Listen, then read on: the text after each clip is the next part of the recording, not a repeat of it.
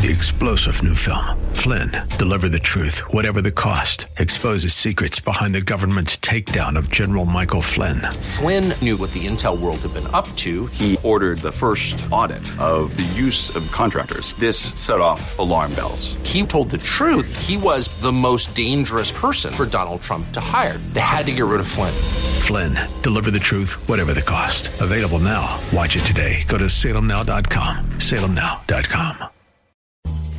Thanks for listening to the Town Hall Review with Hugh Hewitt podcast, bringing to you the best voices on the stories and issues that matter. Helping make it all possible is the generous partnership with the Pepperdine Graduate School of Public Policy. Here's another piece I'll trust you enjoy. Chairwoman McDaniel, how often does the border come up in the campaigns that you are helping across the country? I'd say it's a top 3 or 4 issue. It depends on which state. If you're in Arizona or Nevada or Texas, it's a number one issue. I think people are horrified that the Biden administration has let the border be unsecure. And the big issue I think people are talking about is the drugs, the fentanyl that's coming across. Everyone I know or everyone I talk to has come across somebody who's been impacted by this fentanyl crisis that is ravaging our country right now. And especially this new rainbow fentanyl have a lot of parents concerned heading into the Halloween holiday. Yeah, indeed. They're going to have to check their kids' candy very, very close. I can't imagine the kind of malice it would require, but mistakes get made. And, boy, that would be a deadly one. So, Chairwoman McDaniel, I have always said, I say again and again on this show, whenever I show up on Brett Baer's show, the issues set for Republicans are inflation, crime, the border, education, in that order, then China. I tell everyone, don't vote for a single school board member about whom you are not absolutely certain that they will keep schools open and masking voluntary, and who will not campaign against woke. How big is that last issue? Even though it's not typically a federal issue, I see it now showing up in conversations with campaigns and candidates. Oh, it's a big issue. I was just in California campaigning for Scott Baugh and Brian Marriott in Orange County. And the big issue I heard about all across the state was the school board races.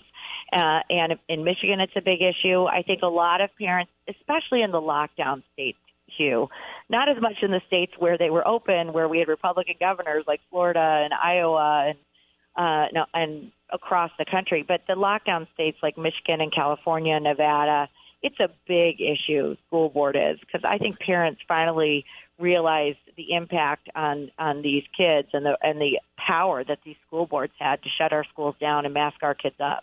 You got to give me an update on my friend Scott Baugh's campaign. Scott, I have known for probably 25 years. He's up against Katie Porter, who is a liberal left-winger from the University of California, Irvine. She's got a sweetheart deal from UCI to keep her house. She has attacked the police in Irvine. She is an odd person. How does Scott feel about his chances in my old home? You know, I think he feels good. You know, Orange County, we flipped 2 seats in 2020. We want to make it flip 4 or flip 2 more to get 4 this cycle. Scott's running a good campaign. As you mentioned, Katie Porter not only is a professor, but she writes books and then forces her students to buy them. So she's making money off of her students by selling her book. I mean, she really is a terrible, terrible candidate. She's got a cash-on-hand advantage, but Scott is working really hard, and the House committee is coming in and supporting him. So he's got a chance. So, Chairwoman McDaniel, I want to talk about the Senate. You've been unsuccessful, as I have been, in persuading the former president not to attack Mitch McConnell, who does a great job. But that's not your problem. I want to talk to you about the Senate races, which are most competitive. Ron Johnson was just on, and Ron Johnson feels pretty good. Adam Laxalt is ahead in Nevada, according to the latest polling. I think Joe Day's coming up. Tiffany Smiley coming up. I think Herschel's in great shape. And I think Oz is actually ahead of Fetterman if we adjust for the bias in the polls. That looks good to me to put the Senate back in Republican hands. Same with you? Yes, it does. And I said this in the summer when, you know, there were reports that the Republicans were DOA on the Senate and the polls showed us out of reach. And I really felt like those polls were intended to suppress investment in our Senate races. And I held calls with our top investors saying, do not walk away. The polls are going to tighten in the fall. We are in a good position to take back the Senate. It's going to be neck and neck up until Election Day, so everyone needs to go support these candidates still so they can stay on TV. I would say Blake Masters can win. He needs support. And Ted Budd is another one who can win, but we need to keep them on through the finish line. And when we talk about the issues that matter, we win. And then when we contrast with their candidates who are very pro-criminal in their policies, cashless bail, let's release the prisoners, people like Mandela Barnes and Fetterman, voters really don't like that. Well, Raphael Warnock is just as liberal as those two. We've got the three most radical Democrats ever nominated by their parties in Raphael Warnock, John Fetterman, and Mandela Barnes. And I don't believe it sells in America. I do not believe cashless bail and non-prosecution of violent crime is a starter. It's absolute. It's nuts, and Americans are afraid to be in their own homes. Oh, exactly. And then you see, these criminals looting stores, small businesses, people who've put their life and their savings and everything into building that small business, and these politicians who are just fine with these stores being robbed in broad daylight, getting rid of our police departments. The RNC put together a 7-minute reel of all the top Democrats calling for defunding the police, from Nancy Pelosi to Kamala Harris, and now they're trying to backtrack. But their rhetoric and their policies have already done damage. Crime is up across the country because of what they've done. Our police departments have been ravaged. They can't recruit. And as a result, our communities are less safe. And I think the American people are done with it.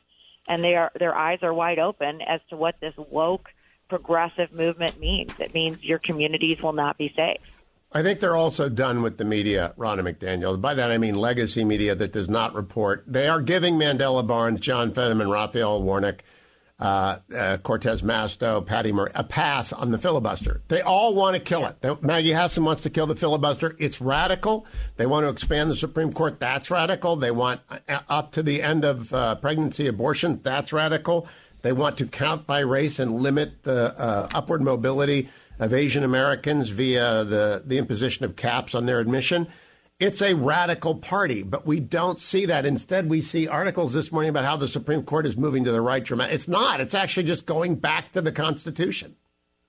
Exactly. I mean, imagine, Hugh, if Republicans were running on getting rid of the filibuster. The media would be going nuts, because when Donald Trump mentioned it when he was president, the media went haywire. Okay, so they're fine with it if it's the Democrats. They're not fine with it when it's the Republicans.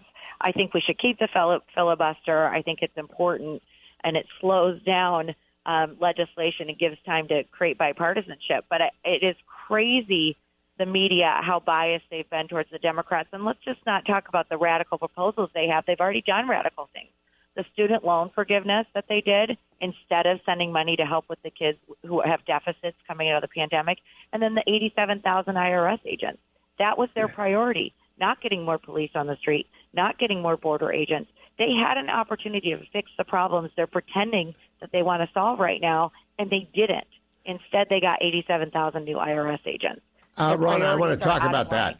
They have hired 87,000 new IRS employees. They're not all going to be agents, but we get the point.